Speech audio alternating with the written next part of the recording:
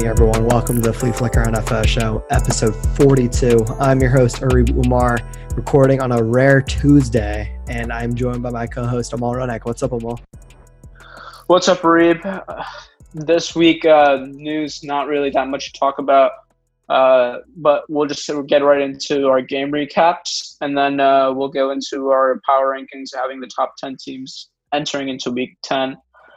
Crazy that we've gone through already 9 weeks in the NFL and entering into the 10 weeks, and still not many, I should say, COVID cancellations or movements. I expected way more. I didn't even expect to even be this far in, and I'm happy that we're there.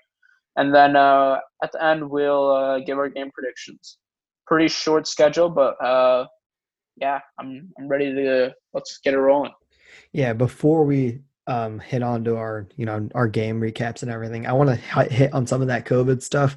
So there's some pretty big COVID news, mainly coming out of Pennsylvania, actually. So for both Pennsylvania teams, the Pittsburgh Steelers are placing QB Ben Roethlisberger on their COVID list, and that happened today at around like noon. And apparently that means he's going to be quarantined for 5 days at least, and then that's if he doesn't test positive. So 5 days, and then he will be back. So I say there's a 5 days from now, it would be Sunday. So he would be ready for his game if he didn't test positive, I believe this week. But at the same time, I think they're also on bye week. No, they're not. They're facing the Bengals. So they're facing the Bengals. He should be ready. Had their bye. Yeah. He should be ready this week. But we'll see what happens. And also for the Philadelphia Eagles, some news coming out of Philly this week, or today rather. There's an unnamed coach who has tested positive for COVID-19, according to Derek Gunn. And right now the team is in intensive protocols, but the building is not shut down. So we'll see what happens there. But really, those are the only two COVID-related news so far this week. And hopefully, cross my fingers, we won't have anything else. Yeah, Ben Roethlisberger, we're going to talk about the Steelers. He himself had a great game against the Cowboys, but we talked about last week, I believe, briefly with the Matt Stafford. He was on COVID IR because another player tested positive, and or I should say this: he was on COVID IR because he was next to another person that tested positive. He tested negative. He quarantined for 5 days, and he tested negative the day before, I believe, game day or on game day itself, and he played. And we're going to talk about how his performance was later on, but yeah, I expect Big Ben to play this week. And now we'll head into our game recaps for the week. This week was definitely an interesting one, to say the least. A lot of good games, but yeah, let's just get right into it. The first game I want to start with is the Thursday night game with the Green Bay Packers against the San Francisco 49ers. We both predicted that this game would be a blowout, and it indeed was. I think I'm impressed by this guy named Richie James, though, for the Niners. I think he played pretty well. And on the Packers side, there's nothing else to really talk about, so I think we can move on from that. Yeah, there's only one thing we're talking about here. Is Aaron Rodgers an MVP candidate? Because I said it earlier on when we had in the offseason, actually, like running up to the season, my two MVP picks was first Russell Wilson, and second, my dark horse was Aaron Rodgers. And he's still coming out here and he's still playing good football. He has had a couple off games, namely against the Bucs in recent memory. But Devontae Adams and Aaron Rodgers have, I'd say they probably have the best connection in the league right now, outside of maybe Julio Jones. But Julio Jones also hasn't been I don't think Julio Jones has been as great this year, even though Julio is bouncing back. But really, Aaron Rodgers to Devontae Adams, that connection seems like the best right now in the league. Yeah, I think he's definitely up there, to say at least, right? He's got to be. I mean, he's definitely probably top three. I think you can definitely say he's top three. I think Russ, Mahomes, and Rodgers are definitely in the top three there. And then there's some sneakers like Allen or Murray or even Brady, but Brady did not perform really well. But I think there obviously can be some people that can be added to the MVP race per se. But yeah, I think Aaron Rodgers made a strong case against that Niners defense. But like I said, the Niners are very depleted, man. And he mentioned this when he was on the Pat McAfee show, which is great because he also talked, I believe, today. And he's on that show once a week. So and he's uncensored. So it's great to listen to Aaron Rodgers talk about the most like crazy stuff. He'll talk about aliens. He'll talk about anything. So with his buddy AJ Hawk and Pat McAfee himself. So yeah. But regardless, yeah, I think he should definitely be up there for MVP. Now we can move on to the worst, probably the worst game, even though the game was kind of close. The worst game of the week for sure. That's Pats Jets Monday night. I was texting a lot throughout this game, just wondering if the Jets suck enough to win this game. And thank God they didn't. And their dreams of securing Trevor Lawrence is still at the peak right now, and they're still number one. And that's all I can really take away from this game. And Cam Newton, I'm impressed by his comeback in the fourth quarter, the last 5 minutes to go. I think he played excellent. But I need to see that Cam Newton. I need to see the Cam Newton I saw in the Seattle game more often in order for them to stand a chance. Because right now they currently stand 3-5 and third place in that division. Yeah, so there's a couple things worth noting there, right? So you want Cam Newton to play good football in order for the Patriots to be even like a competitive team. And that to me is just testament to how far this Patriots team is like deteriorated. On the offensive side of the ball, their offensive line isn't the same. They've lost multiple players. And they've also just don't flat out have any weapons. Like if you think back to like, I guess the mid 2010s, like when Brady went on those streaks, he had Rob Gronkowski, he had Julian Edelman, who wasn't hurt for most of those years. He had players like I know it's stupid, but like Brandon LaFleur, like he was a wide receiver that like he wasn't phenomenal, but he was a guy you could rely on. He was a guy like who caught multiple game-winning passes from He was Tom good with the Brady. Bengals, yeah. He was good with the Bengals as well, but I still remember. I think it might have been this Brady Breeze game a while back, like. And I think Brandon LaFleur caught the game-winning touchdown on that one. But the point is that Brady had reliable weapons. And right now, I mean, except for this game, really, Jacoby Myers, number 16 for the Patriots, stood out, 12 catches on 14 targets, 169 yards. I mean, and we need to see this type of performance like repeatedly because for Cam Newton to play well, he needs to have weapons outside of him, and he doesn't have Gronkowski. He doesn't have a healthy Julian Edelman. He doesn't really have any sort of field stretchers. And if Jacoby Myers can come in and play like a solid role for this team, for Cam Newton rather, then you can see some good things because Cam Newton running the ball and Damian Harris, who's been playing pretty good, decent football with the Sony Michel injury and at the running back position. But you can't rely on just those guys to be competent on the offense side of the ball. And we've seen their struggles. There's a reason why they lost 4 games in a row.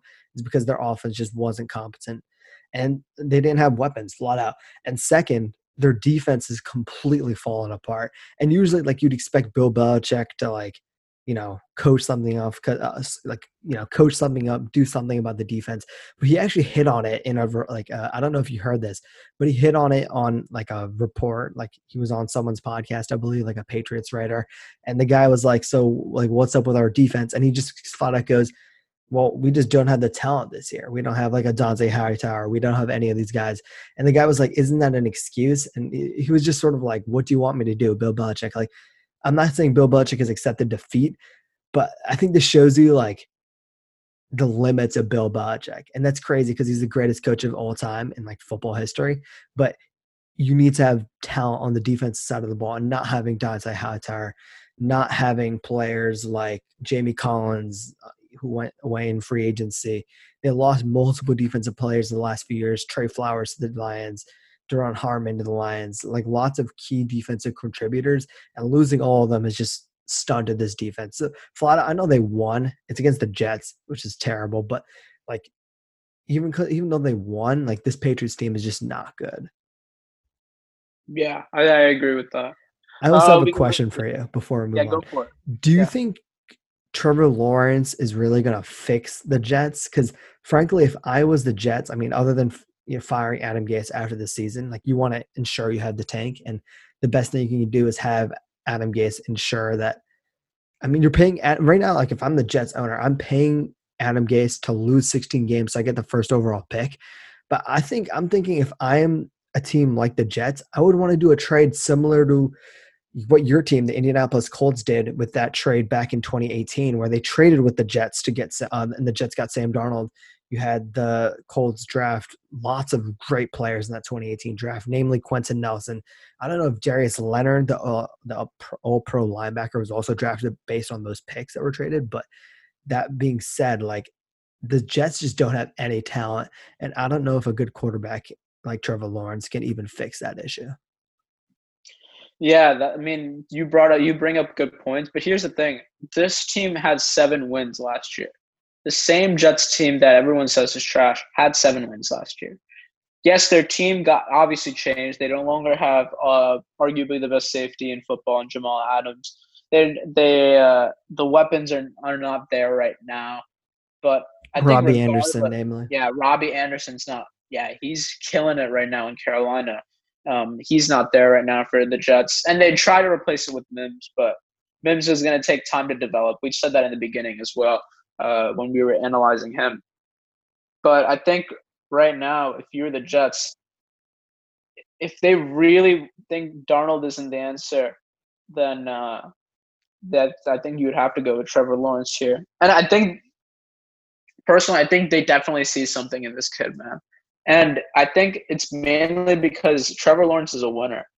And I know he can't control both sides of the ball, but he has that pedigree, honestly, where he doesn't lose.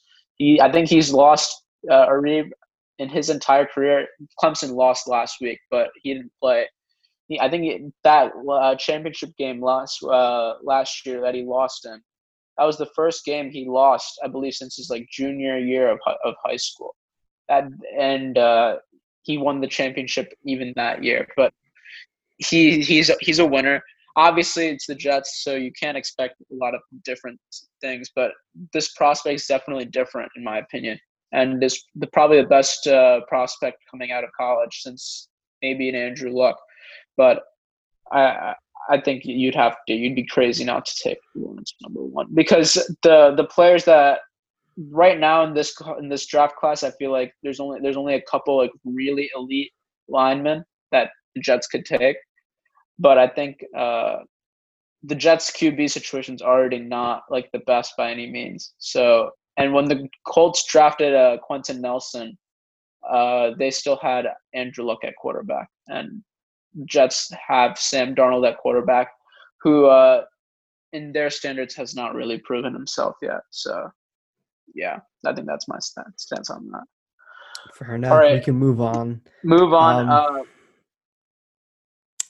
I think we should run through a few of these games that didn't really matter. So we can start off with the Giants versus the Washington football team. The final score was 23-20, with the Giants coming up top. Yeah, no one watched this game. Really, the only notable thing. I do want to say one thing though, really quickly. I think Alex Smith now should be heavily favored for that comeback player of the year. He had himself 325 yards. That's more yards than Daniel Jones and a touchdown. So yeah, I mean Alex Smith showing the true veteran he is. Still kept the game close. Terry McLaurin doing his own thing. But yeah, I think the Giants, you can definitely say the Giants are the second best team in the NFC East. I'll be honest. Very impressive win. Can't disagree with you on that one. We can move on to the Steelers versus the Dallas Cowboys. Honestly, this game was disappointing, and not from the offensive side, from the Steelers. And I have a quick question for you about that. But really, I just didn't expect the Steelers defense to allow 19 points.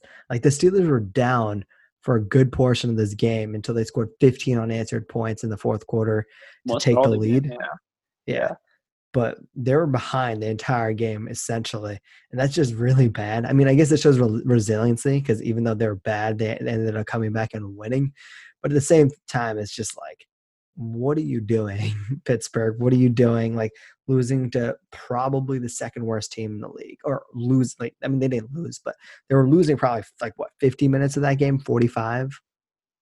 Yeah, yeah, they were. Yeah, pretty sad. Have the Cowboys figured out some sort of solution for their defense? Because last week, uh, this week they held the Steelers to 24. The week previously they held the Eagles to essentially like I think the final score was 23, so I think they held them to like 16 points. So are they sort of figuring out their defense, or is it just the other team's offense playing really poor football? I mean, it's just kind of sad, man, to see. I think that the Cowboys though are getting they may have figured something out, but I It believe doesn't that matter, I it think. doesn't matter because I think the offense needs to be fixed too. I think, uh, but regardless, I think I think they're screwed regardless. But I think Garrett Gilbert played pretty well, man, for the Cowboys. I expected honestly a lot worse, and he played pretty well. Skip Bayless believes that the Cowboys were robbed. I didn't see that, but I do see that Mike Tomlin had some very questionable decisions later that game, such as going for it on fourth down when you're up by 5. When you're on the Cowboys' 15-yard line, 4th and 1, and you decide to go for it because you wanted to end the game instead of having the insurance of being up by 8. But stuff like that, just keeping Steelers fans pressured, I should say. But yeah, I think regardless, the Steelers got the job done. But this is definitely worrisome on the fact that arguably right now the worst team in the NFC is keeping it close with right now the only team that's undefeated in the NFL. It's quite shocking. Dallas was 14-point underdogs and they covered, only losing by 5. We can move on. Quite crazy. Yeah. Texans, Jags. Really, the only notable thing here is that Deshaun Watson has to play so good to beat a 1-7 team in the Jags, and it is just kind of like disgusting. And also, Deshaun Watson chemistry with Brandon Cooks, namely, and Will Fuller is like it's very much improved. We've talked about it a few times, like maybe a couple weeks ago, Did you hear but his comments yeah, on Will the Fuller? comments on Will Fuller. He said I think he was sort of on the lines like the team would have gone to hell if they traded Will Fuller, or he would have been mad as hell, something along those lines. Just shows you how much like he values Will Fuller, and Will Fuller isn't like the most reliable wide receiver, I'd say, but I mean, I'd say he's good for a deep pass every game, and honestly, like every time you The past 6 games. yeah, I think he has the longest touchdown streak in the league, I want to say, or somewhere up there. And Might be Brandon good. Cooks, I mean, just the chemistry that he's built. I mean, I think that's just sort of something underrated. People were crapping on it earlier in the year, but Brandon Cooks, yeah, he's not a Deshaun Watson, but he's getting the job done and he's making multiple big time plays when he has to, and just hats off to him. Yeah, I wanted to also touch on the rookie quarterback Jake Luton. He's basically now Minshew 2.0, considering he's another sixth round pick that the Jags drafted. He looked good, bro. Jake Luton actually looked really good. Maybe it's the debut QBs always look good, but I like what I saw from him. I'll be honest, and I think the Jags keeping it close was pretty cool.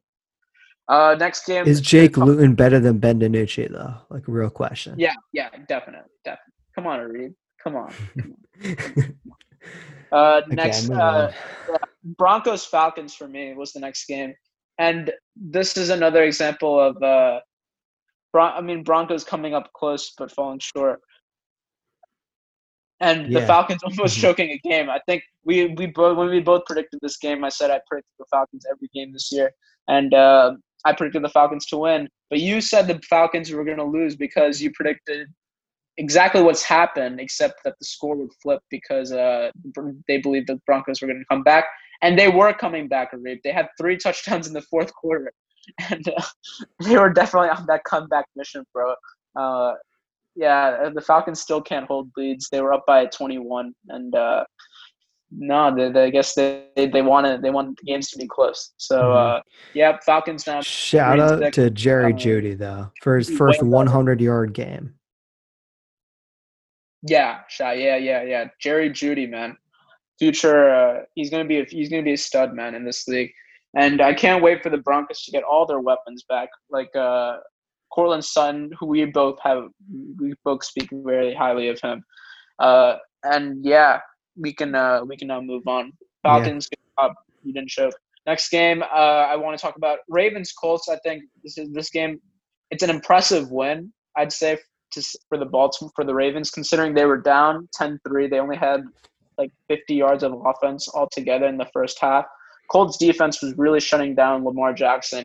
But I think this speaks more about Lamar Jackson than it does honestly anything about the Colts, because he had his resiliency, and he bounced back. He had a great second half, and they pulled out the W. Um, yeah, nothing much I can really say about this Colts team except the offense was non-existent in the first quarter, in the second half, I should say. That's all I can really put to that. We can, What and about also where's Philip Rivers, Jake? Amal? Philip Rivers. I don't know if that pass he threw was a pick, but regardless, it was a very poor throw. Uh, Philip Rivers needs to. I mean, I was never the biggest Philip Rivers fan. Even had great games, but I mean, this one didn't really.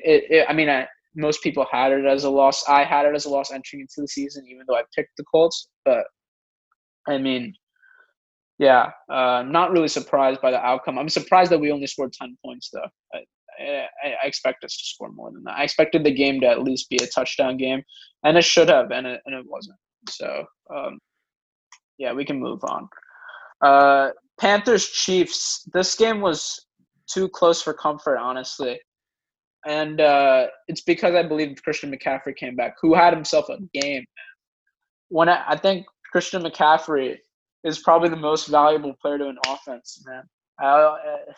But here's the thing: Mike Davis has also been killing it, but now you're seeing like what they missed in Christian McCaffrey.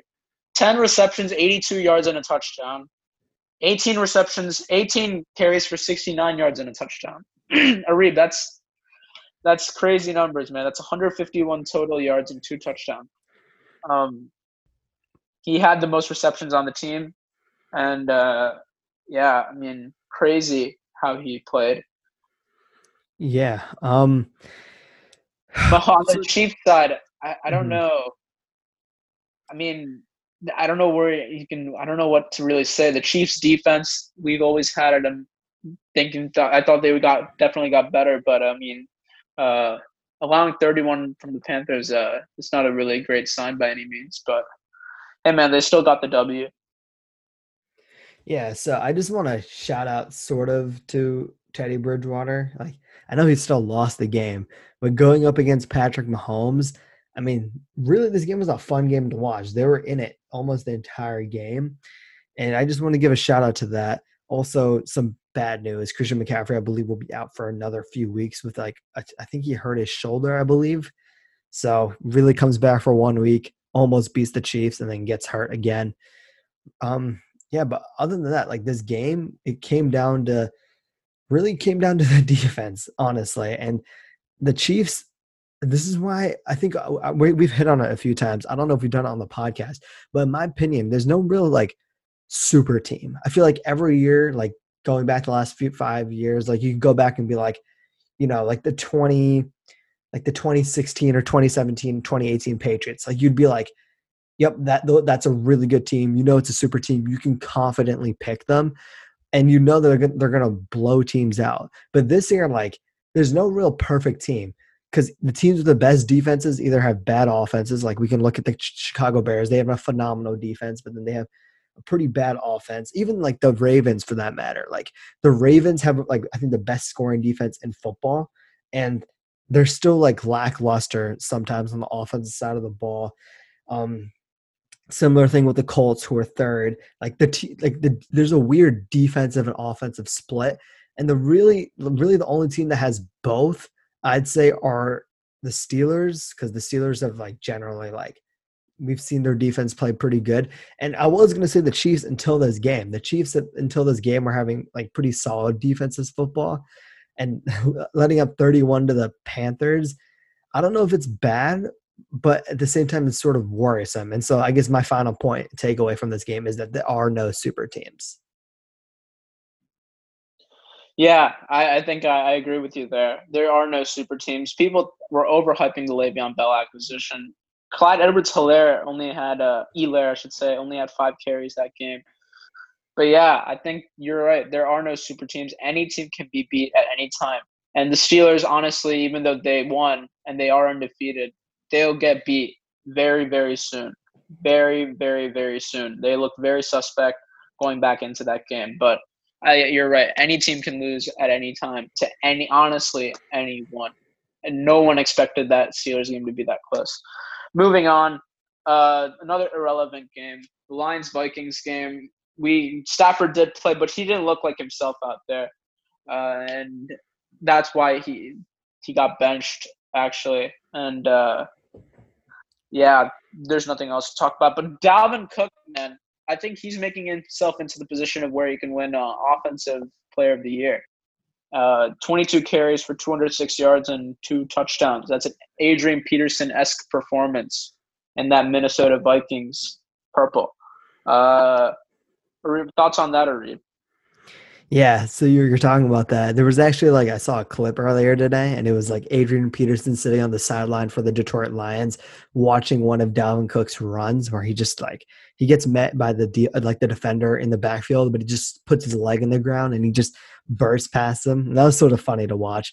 I said I think I would agree. Like Dalvin Cook. Right now, I believe he has almost 900 yards rushing. He has I want to say over 1,000 yards from scrimmage, somewhere around there, 7 touchdowns. So, and I think this is in 7 games. I want to say. I don't know. Actually, no, it's in 8 games. I think, but still, those are phenomenal numbers for a running back. And yeah, if he keeps putting up these 200 yards from scrimmage games and having a touchdown, then there's no reason why he shouldn't be a leader for the Offensive Player of the Year award. Yeah, I agree with that. Moving on to the Bears-Titans game. This game, even though it's a one-possession game, it has it. Titans took control, honestly, for most of this game. Nick Foles playing normal regular season Nick Foles stuff.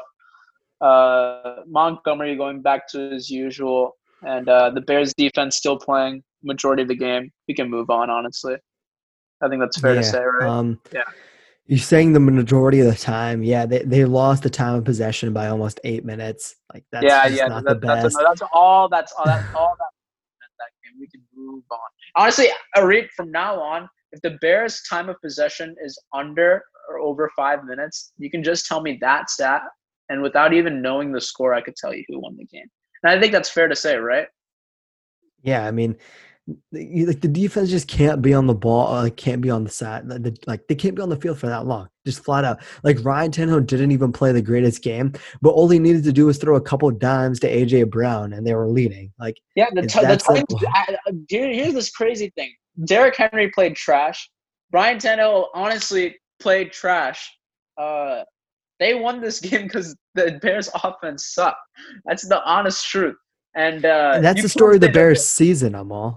You can't say that the Bears' defense is the reason the Titans lost. And if you say that, you don't deserve. You should get your football card stripped, because there's no way you can say that. And even though the Titans only scored, it was 24-17. The way the Bears' offense played, man, it could have been a blowout. And even though it wasn't, it was because Tannehill and Derrick Henry got shut down because of that Bears defense. 21 carries, 68 yards for Derrick Henry, man. That's probably the lowest I've seen in a year and a half, right, Areed?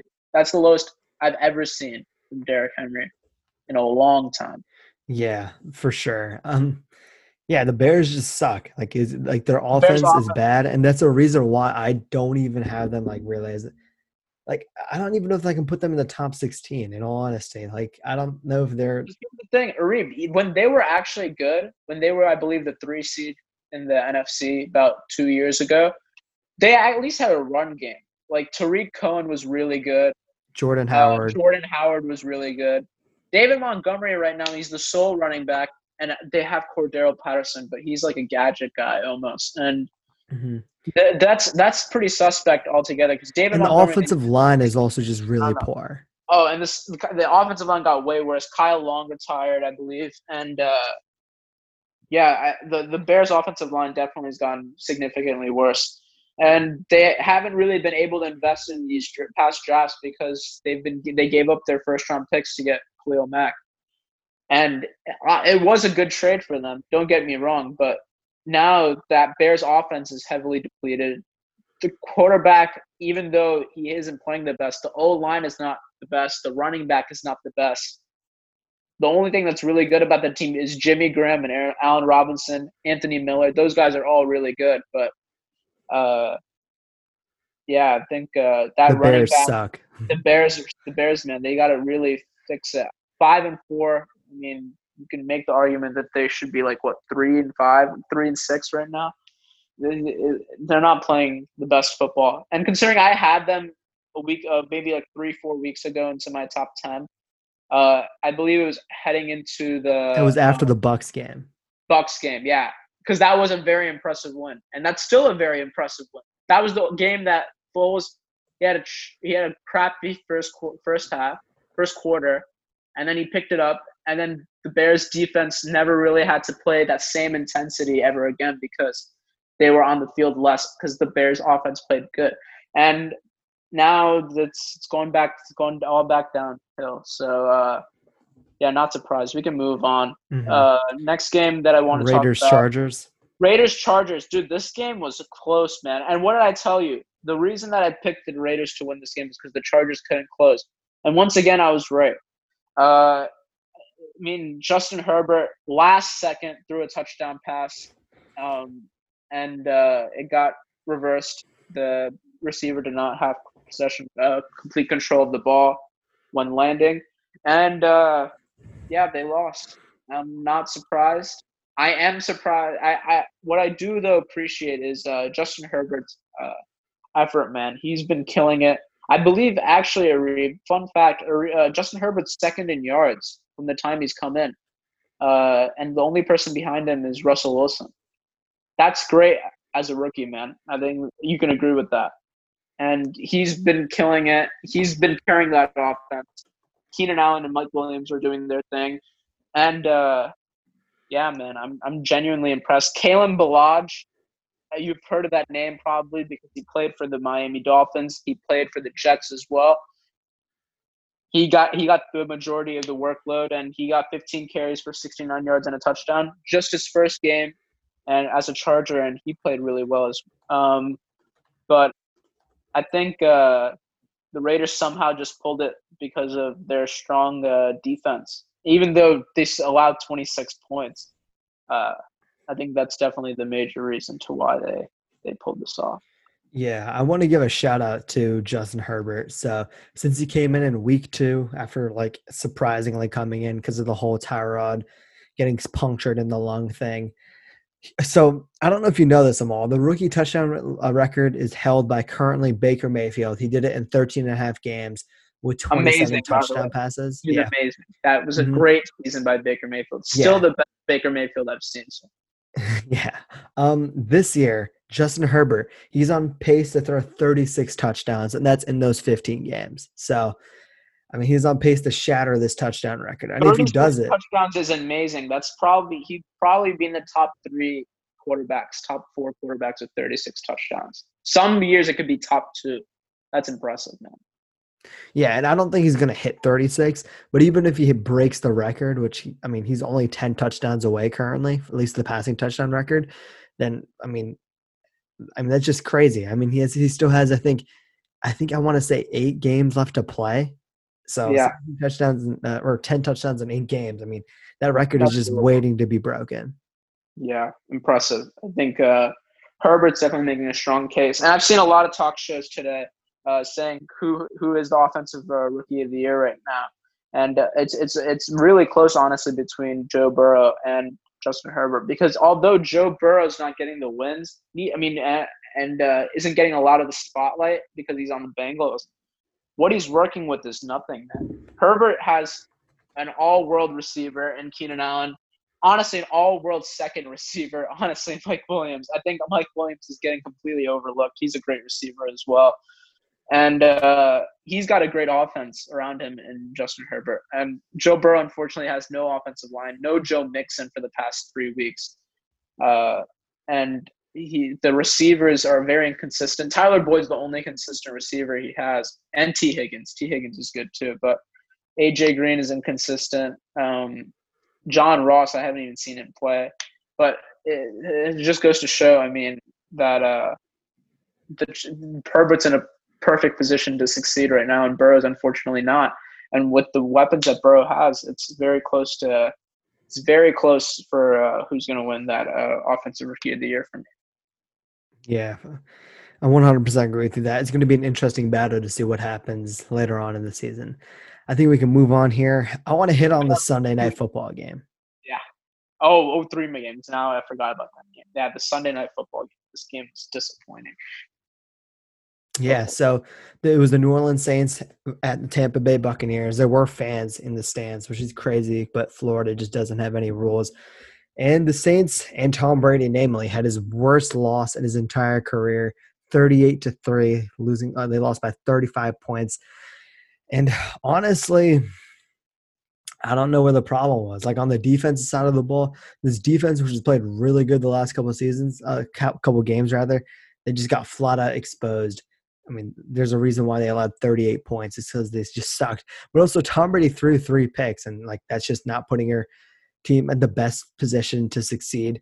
So, a few things. Tom Brady, obviously, there's some blame put on him. Like he just couldn't complete the deep ball. He was 0 for 5 on passes that were 20 or more air yards, and he was only 8 for 15 for passes that was a 10 or more air yards. Like that's just very bad.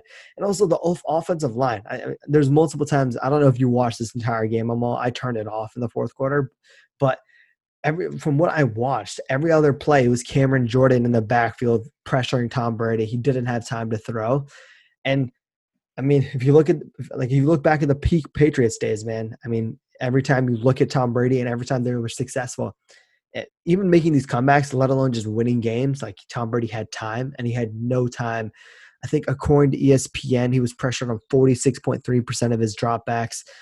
And I think the game staff, like the guys who were calling the game or whatever, the halftime show, they were hitting on some key things before the game. And it was the first thing they said was pressuring Tom Brady or pressuring Drew Brees. Whichever team rattles the other quarterback will win the game. And just flat out, they rattled Tom Brady. They got on his face multiple times. He only completed 6 out of 16 passes when he was like under duress, according to ESPN. And just flat out, he was under pressure and he couldn't play well. And he was under pressure too much. And I think this just exposes a fatal flaw. And also, like I said, with multiple times, and we're going to say it for next game we go over too with the Seahawks-Bills game, but there are no super teams this year. Any team can be beaten by any team. And we just saw this Brady's team just look extremely lackluster. Swept now, 2-0. This is a big deal because even if the Bucs catch up to the Saints, and they are only half a game behind, so it's not a big deal. But even if they catch up, the Saints have the head-to-head record outright, and they would never be able to necessarily cross them unless they have a flat-out better record than them. For me, this game, there's so many things I could talk about. First thing I want to talk about, fun fact, the leading rusher on the Tampa Bay Buccaneers had 9 yards on 3 carries, and that was Ronald Jones. Leonard Fournette had 1 carry for 0 yards. Where did both of those guys go? I have no clue. But here's the thing. You can't be running the ball a lot when you're down by that much. I think that's a very fair point. Total yards, rushing yards for the Tampa Bay Buccaneers, 8 yards total. I've never seen ever. I've never, ever seen that. 8 yards total in a game. Unheard of. The leading rusher of this game, I've also never seen this, is a third-string quarterback. Taysom Hill, 54 yards rushing on 7 attempts. Also, Taysom Hill had 48 yards passing on 2 completions. And then Taysom Hill also had 21 yards receiving. This man is a living legend. Great game out of Drew Brees. Besides all that, great game from Drew Brees. Drew Brees didn't have to really necessarily do much. Michael Thomas, welcome back to being useless. Yeah, I think the main thing I can definitely say here is that Brees got all of his receivers healthy at the same time. And it was a blessing because he got Emmanuel Sanders back, he got Michael Thomas back, and that definitely helped this team propel to another level in offense. And on the defensive side, it's just, I told you, man, the Bucs offensive line is just horrific right now. Still making careless mistakes. And as a result, that's why Tom Brady had 3 picks, no touchdowns, 200 yards passing. It's a very uncharacteristic game from Tom Brady. I can definitely say that. And I highly doubt we see that again. Yeah, I want to say one thing as well. So the Bucs, you said they ran it last year. Go for it. Yeah, the Bucs ran the ball 5 times. You said 4 times. There was a kneel down included in that apparently, and that's the lowest. Yeah, that's the lowest time or the lowest like rushing attempts apparently in a game since 1933, and that was when like they started recording these stats. So wow, man. Yeah. Dude, Leonard Fournette getting a carry the entire game. 1 carry. You have LaShawn McCoy on your team too. You have Rashad. You have Keyshawn. You have Keyshawn Vaughn, and then you have Ronald Jones. 4 honestly pretty good running backs, and you've only run the ball 4 times. I'm not going to count the kneel now. You only run the ball 4 times, and you get 8 yards. Yeah, I don't know how I feel about it. Even if you're down, I would still run the ball because you never really tested if you're only running it 4 times. But yeah, I mean, I'm happy also to see our man Antonio Brown come back, getting 3 receptions, 31 yards. But he could have popped off that game. There were multiple times when he was wide open and Brady simply overthrew him. So I think this was also a game where I would blame Brady because he obviously didn't play. He didn't show up. But I think another thing you'd have to blame is Bruce Arians, man. Bruce Arians, he hasn't been making the right play calls necessarily. He hasn't been running the offense well by any means. And this defense that was so great the past couple of weeks hasn't really showed up, like you said. Yeah, the Tampa Bay Buccaneers were 3-point favorites, and they ended up only scoring 3 points. So we can go on. Yeah, Seahawks, Bills. Fatal flaw. That just sort of seems like our trend this week, Amal. Wouldn't you agree? Fatal flaw? Yeah. That's fair to say. I think also this is, even though Russell Wilson had 390 yards and 2 touchdowns, he also threw for 2 picks. I think that's the most he's thrown, I believe, this entire season. Russell Wilson he didn't throw any picks, I believe, for like the first 5 weeks. And if he did threw 3 against Arizona, like threw 2 3 weeks against ago. Arizona, and then 2 now against Buffalo. I mean, I'm shocked because the Seahawks now have dropped back-to-back games. So I don't know how that makes me think of them. I think they're still really good, obviously, but the way they lost is they were never really in the game. They never were close. They were up. The Bills were up 24-7. Then it got to 27-20, but then the Bills pulled it together, and then they were up 41-20. So this game was never really super interesting by any means. Just a one-sided performance, dominant performance by Josh Allen, which is why I think he's definitely in the conversation for the MVP race. But great game, 415 yards. This is his first game, I believe, Arib, where he's above 300 yards passing. Kind of crazy. No, it isn't. His first 3 weeks, I believe, he was also over 300 yards. Maybe 400 yards. That's probably what it is. Yeah, I think 400 yards is the stat. Yeah. Yeah, I think that's the stat. Yeah, 400 yards. No need to really run the ball. Here, John Brown, welcome back. He had himself a good game. 8 receptions for 99 yards. Stephon Diggs doing his thing. I think the main thing here is honestly, this is pretty truthful. The West Coast teams do not fare well in Buffalo. The Rams didn't fare well in Buffalo, and the Seahawks clearly didn't fare well in Buffalo. I thought it would. I thought it actually would get broken here, but these West Coast teams can't seem to beat Buffalo in their home turf, and I guess that streak still continues where the West Yeah. Coast I beat mean, the them. travel is a real thing, to be It, fair. it, it is. It is. I think I hate giving excuses because this was it was not a great performance whatsoever. Also, the main takeaway here, I can't believe I didn't say this. The defense of the Seattle Seahawks sucks, man. They suck.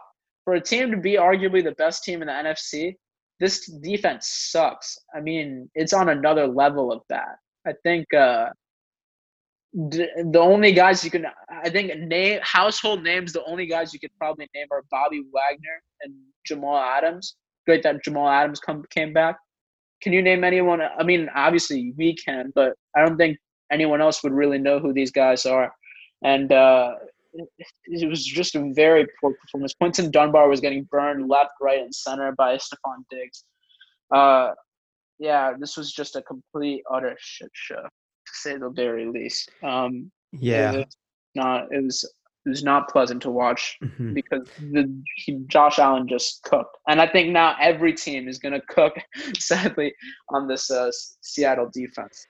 Yeah. So right now, I'm looking at the defensive ranking, so points allowed per game. Currently, there are 5 teams allowing 30 points or more per game, which is down from I think week 6 was the last time I looked at this, where it was like 9 teams. So the 5 teams are Detroit, Houston, Seattle, Jacksonville, and Dallas. And I think it's very fitting for me to use the phrase "there's an imposter among us," because I mean, 4 of those teams suck.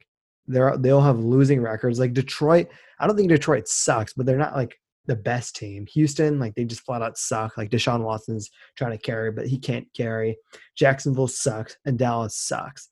So Seattle is the only good team, and it's testament to just how good like their offense is, and just the lack of defensive talent is very like apparent. Like you can clearly see this team sucks on the defensive side of the ball, and there's a reason why they've allowed 44 points. They allowed 37 the last game against Arizona, I believe.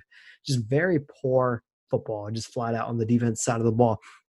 And really, when I think of rather Russell Wilson, like really Aaron Rodgers and Russell Wilson, like their careers are really parallel. Like early success, early Super Bowls, and then afterwards their team just sort of fell apart around them and they had to carry them. Like I'm thinking back to like 2015, 2016, 2018, 2017, even though Aaron Rodgers got hurt that year. But those are like the teams where Aaron Rodgers had to carry, and he did it for a couple of years, and then he just couldn't do it anymore. And I wonder if the Seahawks like are running towards that sort of future, like where Russell Wilson's phenomenal, but like your team just sucks everywhere else around him, and he can't do enough to win games. And really, the defense is the fatal flaw. It's their Achilles heel for this team, and it's why I don't really think I can pick them to win a Super Bowl. Yeah, man. Also, the Seahawks are just suspect in recent history in the playoffs. I mean, I don't know what's going on. They haven't been the same since the Legion of Boom. And regardless, a very poor performance from that Seattle defense. That's to say the least. And Russell Wilson throwing 2 picks. Yeah, you shouldn't see that. I normally would not I see mean, he that. has to be perfect for them to win, because like Yeah, you said the and he Legion has of been Boom playing days, perfect. like they were And good in the playoffs. he has been playing pretty perfect the first Hmm. 6. So Yeah, you can definitely see that. I mean, Seahawks winning the Super Bowl, it would be if he played perfect, and we can definitely see that happening. and it would But be a fun game. but that also being said, the odds are more likely than not that he won't play perfect because not every human being can be perfect all the time. That too being 3 games in a row. So that I like think I completely agree with you that it's going to be very hard betting or picking the Seahawks to win the Super Bowl because of this. And the Bills aren't even like all special. They are a good team. They're a team that's definitely on the rise, but yeah, I mean, to get beaten down, I think this is a typical beatdown game. the Seahawks almost came back, but the Bills just wanted to beat them down even more. That's all the Yeah. games that we have for this week. Wait, nah, there's actually one more. Oh, wait, no, there's one more. This was the game of the week. The game of the week by far. Amazing game. The Miami Dolphins game versus the Arizona Cardinals. And Arib, would you ever believe we'd be talking about Salvan Ahmed? No, I still don't know who that is. Yeah, there you go. Salvan Ahmed, 38 yards on 7 carries. He led the Dolphins in rushing. He looks like he's going to be the guy that's going to be picking up slack when Myles Gaskin is out. Now, Tua Tagovailoa had himself a game. He looked really good. I don't know if you saw that one run where he was breaking tackles, but he looked very impressive. It was almost Russell Wilson-esque. He put DeAndre Baker on skates a couple of those runs, so yeah, that's impressive. Agreed. He looked great out there. But the main takeaway here, Kyler Murray also had himself an amazing game. Probably the best game I've seen of Kyler Murray today. Through 283 yards passing on 3 touchdowns. And then on the ground, he had 106 yards and a touchdown. Impressive performance. Once again, the Cardinals had over 100. The Dolphins won the game despite the Cardinals having over 100 yards more total yards. And I think the reason here is, of course, this Miami Dolphins defense. This defense, for some reason, has been amazing. It's like they stole all these New England players and put them on the Pats. Put them on the Dolphins. Eric Rowe there. Kyle Van Noy is there. Reed, don't you find that kind of crazy? There's so many different players that are from the Pats that are on the Dolphins defense, and it's because of the Brian Flores thing, maybe. But I think Byron Jones is there, of course. But Dolphins looked very impressive out there, man. I think they're a serious team now. They beat two NFC West teams, and that NFC West division is very stacked. Cardinals, honestly, the 3 losses they have, man, they could have won all 3 games. They beat impressive teams. They beat Seattle, but this is definitely a loss they shouldn't have. They lost the Lions as well. But hey, man, I don't think this is a loss you can get down on Kyler Murray. This is a loss where you'd blame it on Zane Gonzalez. I'm kidding. Kickers may miss kicks, but Zane Gonzalez has got to hit that kick. But that's back-to-back weeks where he's big time. So, yeah. So for the Dolphins, right, I want to draw a parallel to another good team in the Seahawks. So if I look at the Dolphins, like in key moments, there were key 3rd downs and 4th downs where they had stops, and that essentially won them the game. They won the game, I think, on a stop. I want to believe it was they handed the ball off on 4th down, the Cardinals did, and it was stopped by the Miami Dolphins defense. And if you look at another good team like the Seahawks, like even though they put up points, their defense doesn't come up with those clutch stops. And that's the difference between like the ceiling of teams, I feel like. Like I know obviously the Seahawks have a higher ceiling than the Dolphins. The Dolphins have a rookie quarterback in Tua. He's only really played 2 games, and he's only had 1 really good one this game, and he was good in this game. Like, don't get me wrong.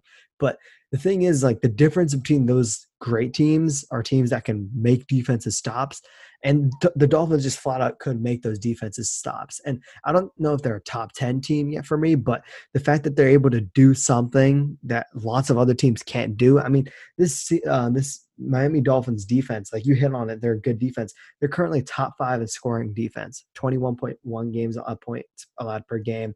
And they're only behind Pittsburgh, Indianapolis, the Rams, and the Ravens. So, that's impressive. Like, I know they allowed 31 points, but when they had to make big stops, they made big stops down the stretch. And that, to me, is impressive. Yeah, well said.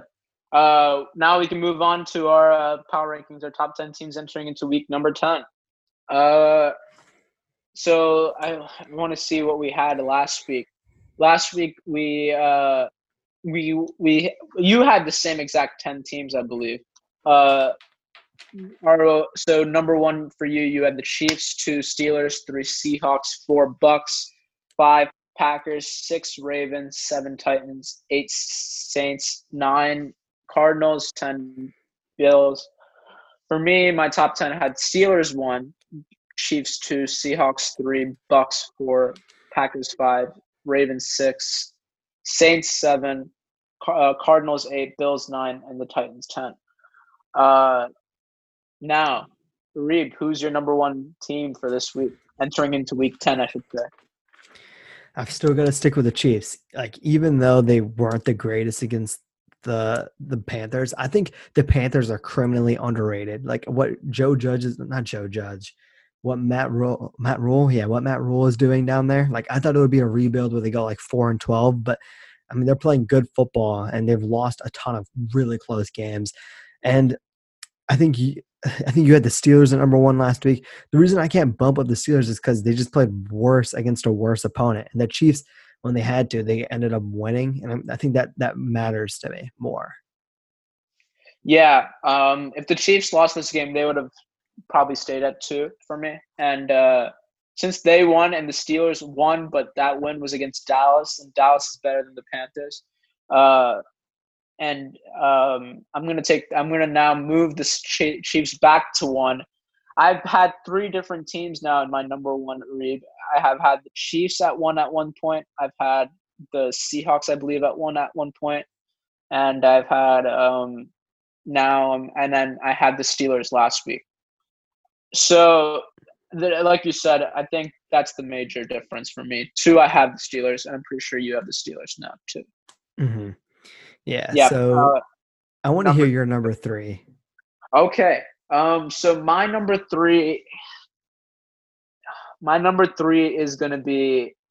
I'm gonna put the Packers at 3, and I know their 2 losses are very suspect, but I think I'm just really high on this Packers team, man. That's all I can really say. They've looked dominant. I'll put it to you this way: in all their wins, they've looked very dominant, but the losses they looked very suspect. Yeah. I'm also having the Packers at 3. And to me, it's because I think they had the best defense to offense ratio, if that makes sense. Like their defense can make plays when they have to. And I think their offense can also be like extremely high powered. Yeah. And I mean, the only real teams I'm competing with are the Seahawks. And the Seahawks just don't have a defense. And the Packers defense is also like heavily flawed. Like they can't stop the run like every other game. They allow like 200 yards. But I mean, I can sort of count on them to come up clutch later on in games. And I can't trust the Seahawks defense to do that whatsoever. Yeah. So your number 4 then is Seattle. Mm-hmm. So my number 4 here, I'm gonna actually leapfrog team. Seattle is gonna be for me at 5.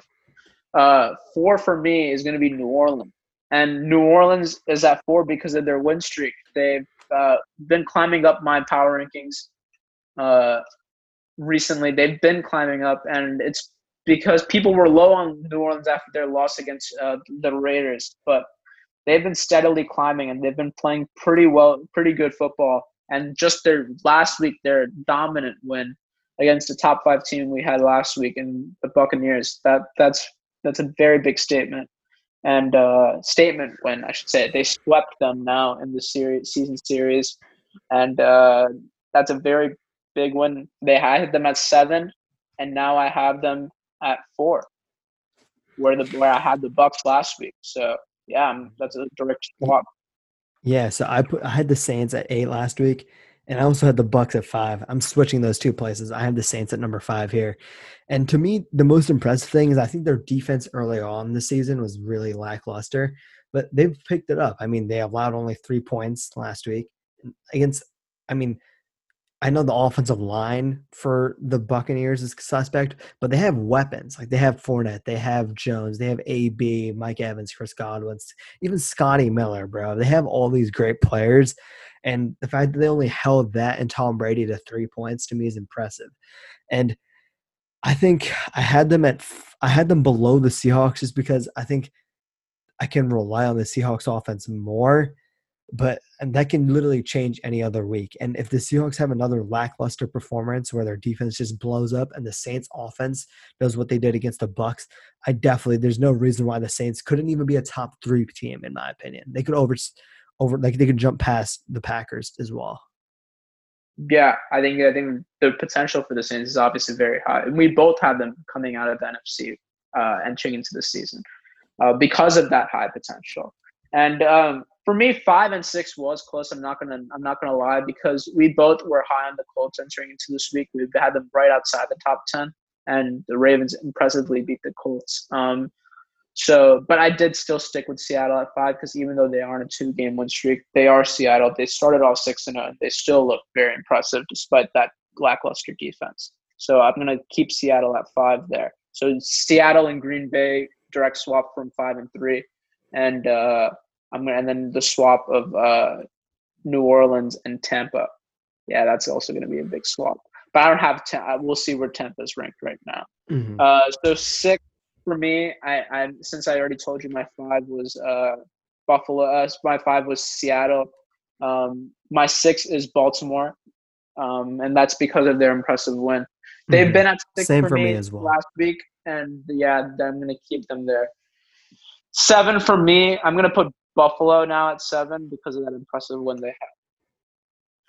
Yeah, for me, I have the Titans, and I think I just trust Tannehill more than Josh Allen, like flat out. Like Josh Allen has played really bad against these like against good defenses, just flat out, and he's played good football against these bad defenses. But I've seen Ryan Tannehill, I just think Ryan Tannehill is just more clutch, dude. Like even when he doesn't play well, all he needs to do is throw a couple good balls. And I mean, that's all it takes. Like, I don't know if Josh Allen can hold on to that long term, if that makes sense. I just think this Titans team already beat this Bills team like handedly. And I don't think there's any reason, for my opinion, from that game to like change. Fair enough. My 8 team will be Titans. I think because they beat the Bears, and the Bears didn't. The Titans didn't even play great to beat the Bears. The Titans defense still looked pretty good. So I'm gonna put the Titans. I moved them from 9 to 8, from 10 to 8. I moved them. The Bills I moved from 9 to 7, and Yeah, I have the Bucks at 8. So it's just a flipping of the Titans and Bills for me and you.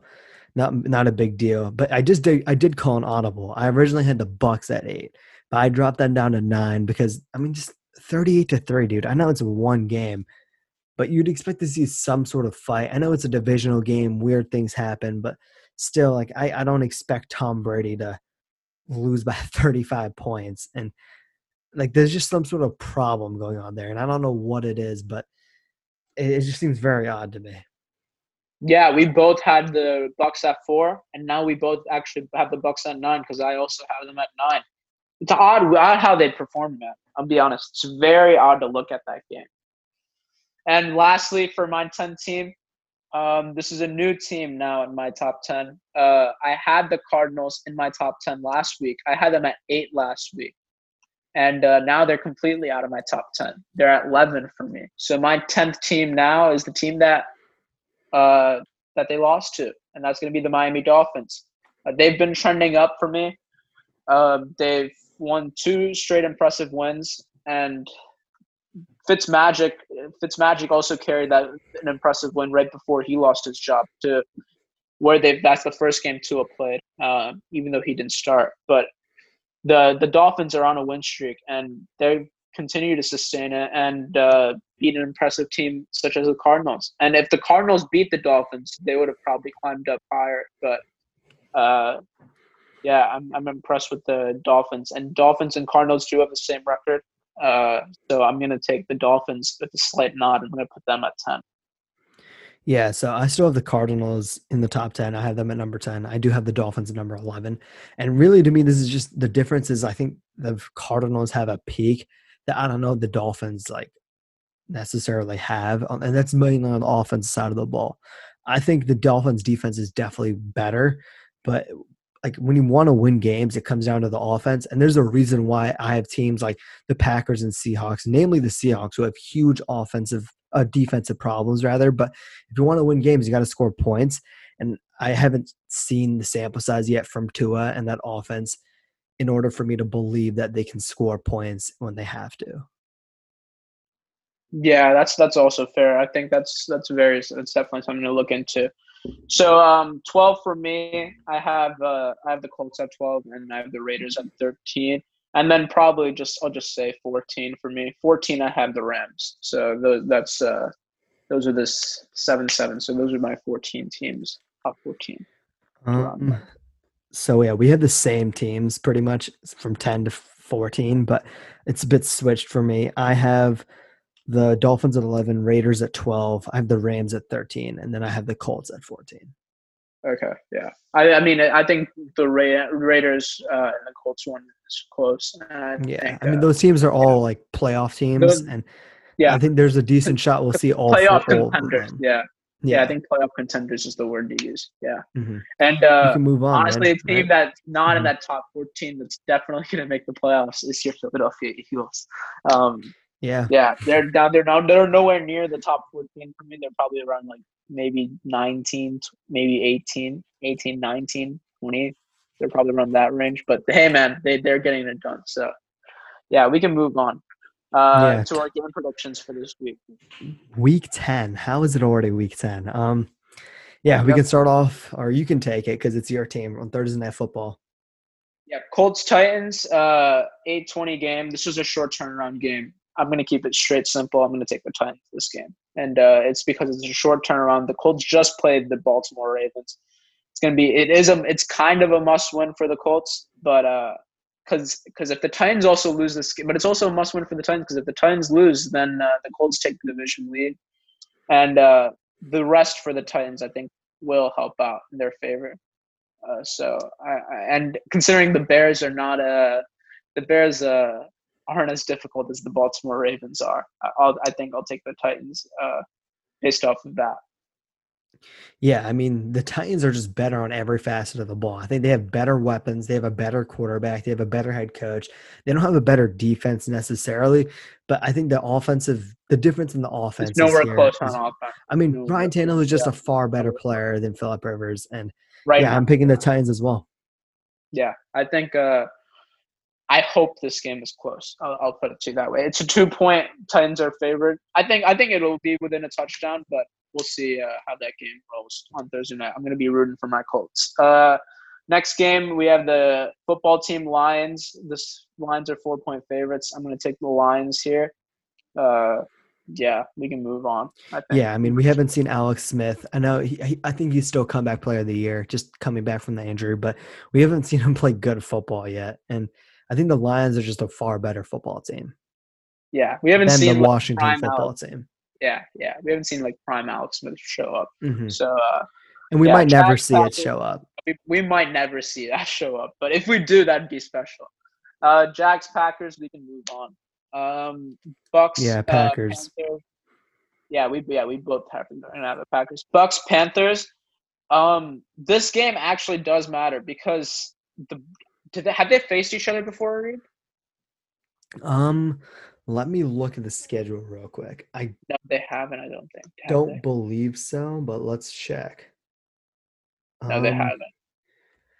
Oh no, they have. They have. Yeah, they have. They beat them, I believe, the first time. Yeah, it was week 2. The Packers. The Panthers lost by 14. Yeah, they beat them. Yeah.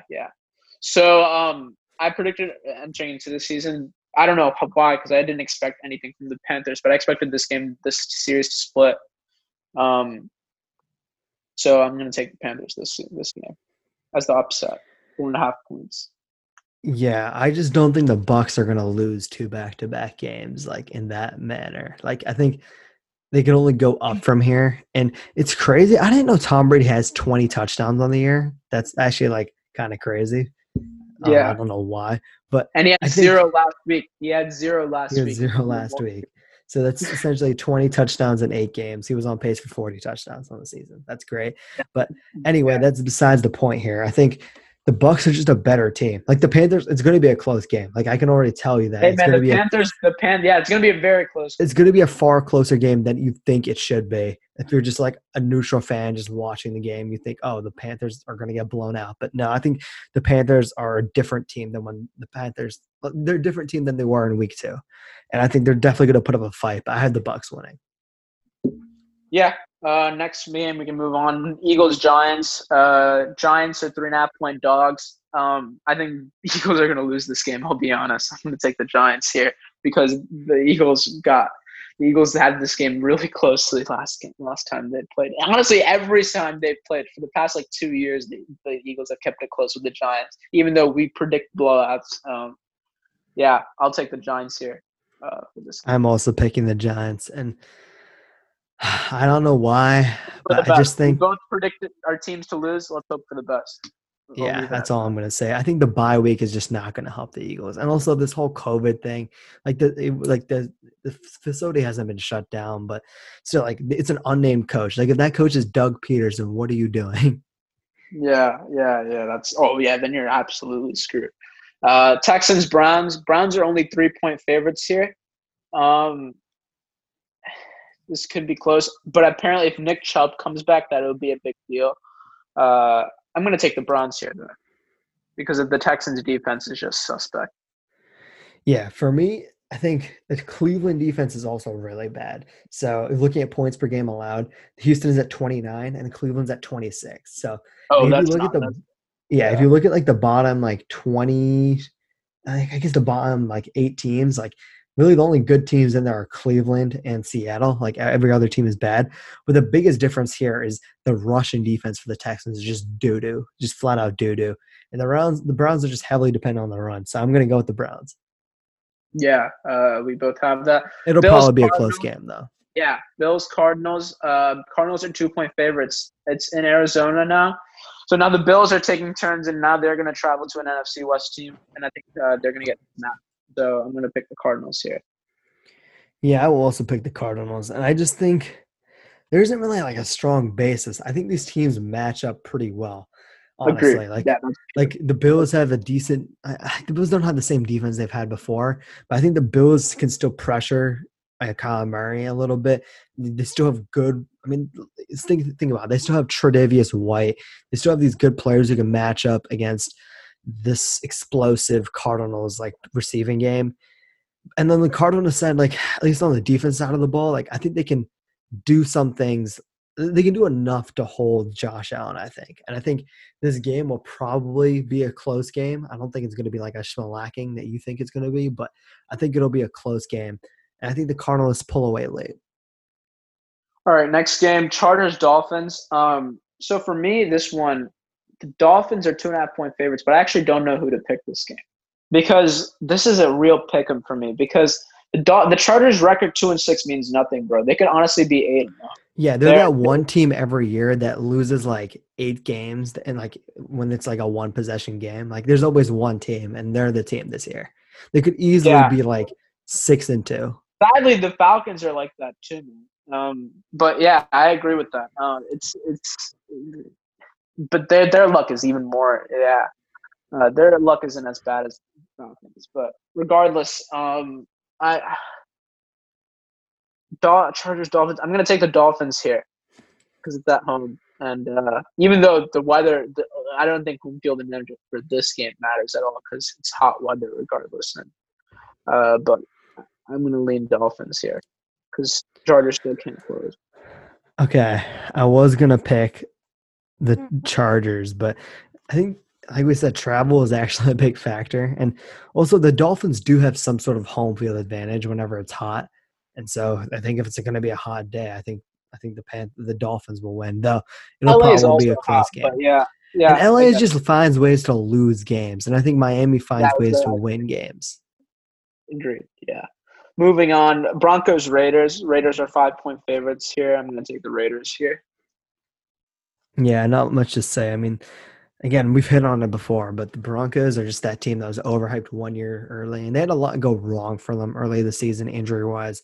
I think the Raiders, I mean, there's a reason why the Raiders are in our top 14 teams.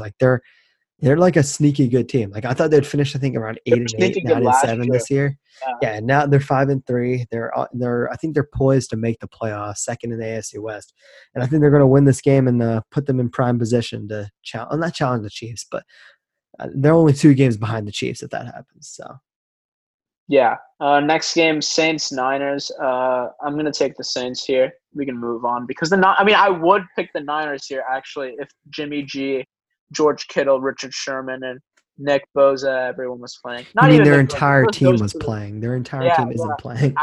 If literally, even not even if 50% of those guys that are injured played, it could be any of the 50%. I'd pick the Niners, but it's not. So I'll take the Saints, and they'll cover by hard, 10-point favorites. Yeah, I mean the Niners just suck, and it's not their fault. It's purely injury. So another tough game from Seattle, man. 3 straight tough games. Now Seattle's going to face their toughest part of their schedule, man. Now they have to face these teams that are in the division. Seahawks, Rams. So Rams somehow are 1.5-point favorites. I mean, they have to be because it's at home. I'm going to take the Seahawks here, though. They'll get it done. I have faith in them. Yeah, I do as well. 3 games in a row that they're going to lose. That's just That not would be awful. possible. They'd probably be out of my top 10 actually if they lost 3 games in a row. I don't see it happening because that's the only reason I can actually pick that game for Seattle. Mhm. And I also think they're the better team too. Moving on, Steelers Bengals. This prediction solely rests on whether Big Ben is playing. Only on that, honestly. That's the only way I can predict the Steelers are going to win this game.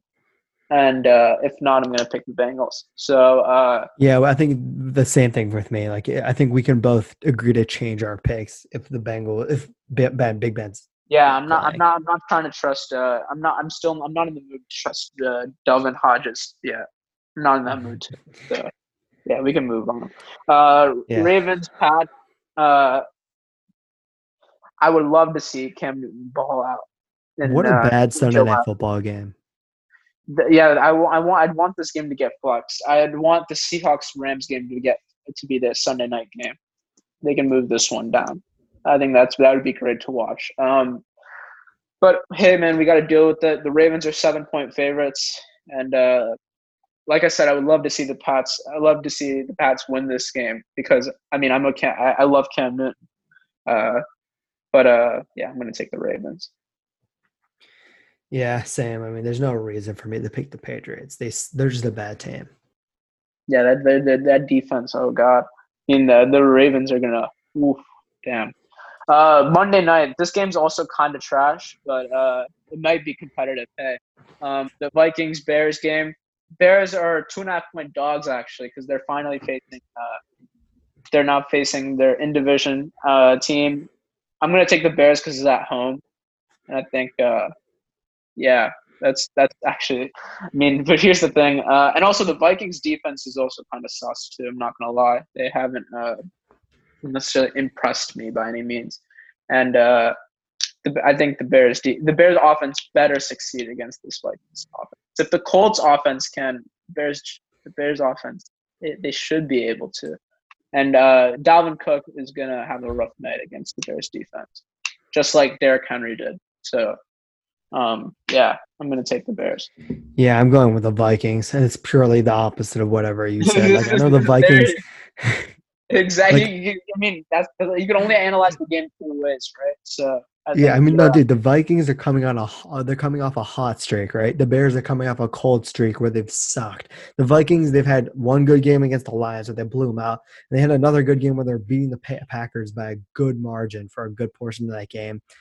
And yeah, the Bears just suck.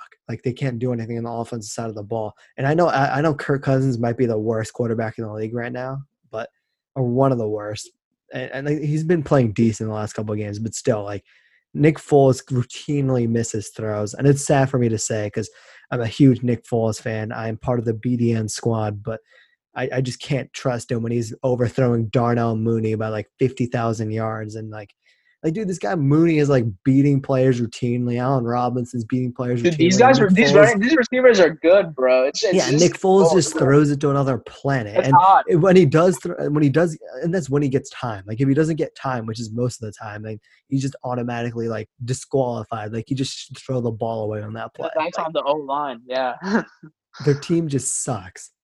Yeah, I mean, if the game was only defense, the Bears would win the Super Bowl, but unfortunately, it's not. Uh, yeah, that wraps it up for me, man. Another week of football. I'm blessed, to say the very least. I'm happy Yeah. that we're 10 weeks in now. About to be 10 weeks in. Still not major schedule changes yet. There obviously have been some bye weeks flipped, but no teams necessarily needing to play a week 18, having a week 18. I think that would be the ultimate goal, because the NFL just agreed to having that's a news that I definitely wanted to bring up now. The NFL had agreed to now, if a major game was to be canceled because of COVID, that it'd be expanded from a 14-team playoffs to a 16-team playoffs, kind of like the NBA. Which would be really fun. And it would be really fun. I mean, it's a one season only, so I mean, I'm down. Why not, dude? I'm not complaining to have more football. There should be no bye weeks then. I think one should play 8, 2, 7, 3, 6, 4, 5, and yeah, that would be amazing. Like, that's a tournament style. I love it. And why not? I'd be right? I'd be so down. And it's this odd year, right? Oddball year. There's a bubble in NBA, bubble in MLB. Why not do this, man? I like that format. I'm not hoping any game gets canceled because of COVID, but if it happens, man, I wouldn't complain, right? I ain't complaining. And another news that I do want to mention, this is another last-minute news. I hate bringing up last-minute news. But the NFL did, I believe, start compensating teams if they hire minority head coaches. Rudy, what are your thoughts on that? So I can give you an example. Mm-hmm. It's 2 third-round picks if you develop a minority head coach. Yeah. So, for example, honestly, probably the most favorited candidate for right now for getting any next head coaching job is the Chiefs offensive coordinator, Eric Bieniemy. And if he did get a head coaching job, which we all expect, honestly, within the next year, it'd be damn shocking if he didn't get a head coach job. And I know the Chargers, honestly. Yeah. That'd be crazy. If Eric Bieniemy gets a head coaching job, the Chiefs would get a 3rd-round pick this year and next year.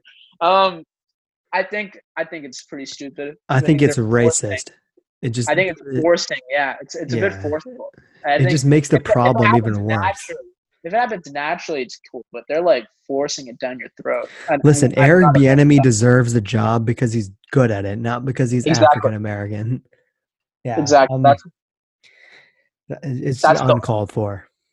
Unbelievable. I mean, those two news, though, that's not league change. Actually, no. The first one is league changing because the 8th seed could win the Super Bowl, but this one is not. It could be potentially league changing because now teams will be more incentivized of hiring a head coach or a GM or an assistant GM because they get compensated heavily. A 3rd-round pick, man, is worth a lot. You can get a lot of good players for a 3rd-round pick.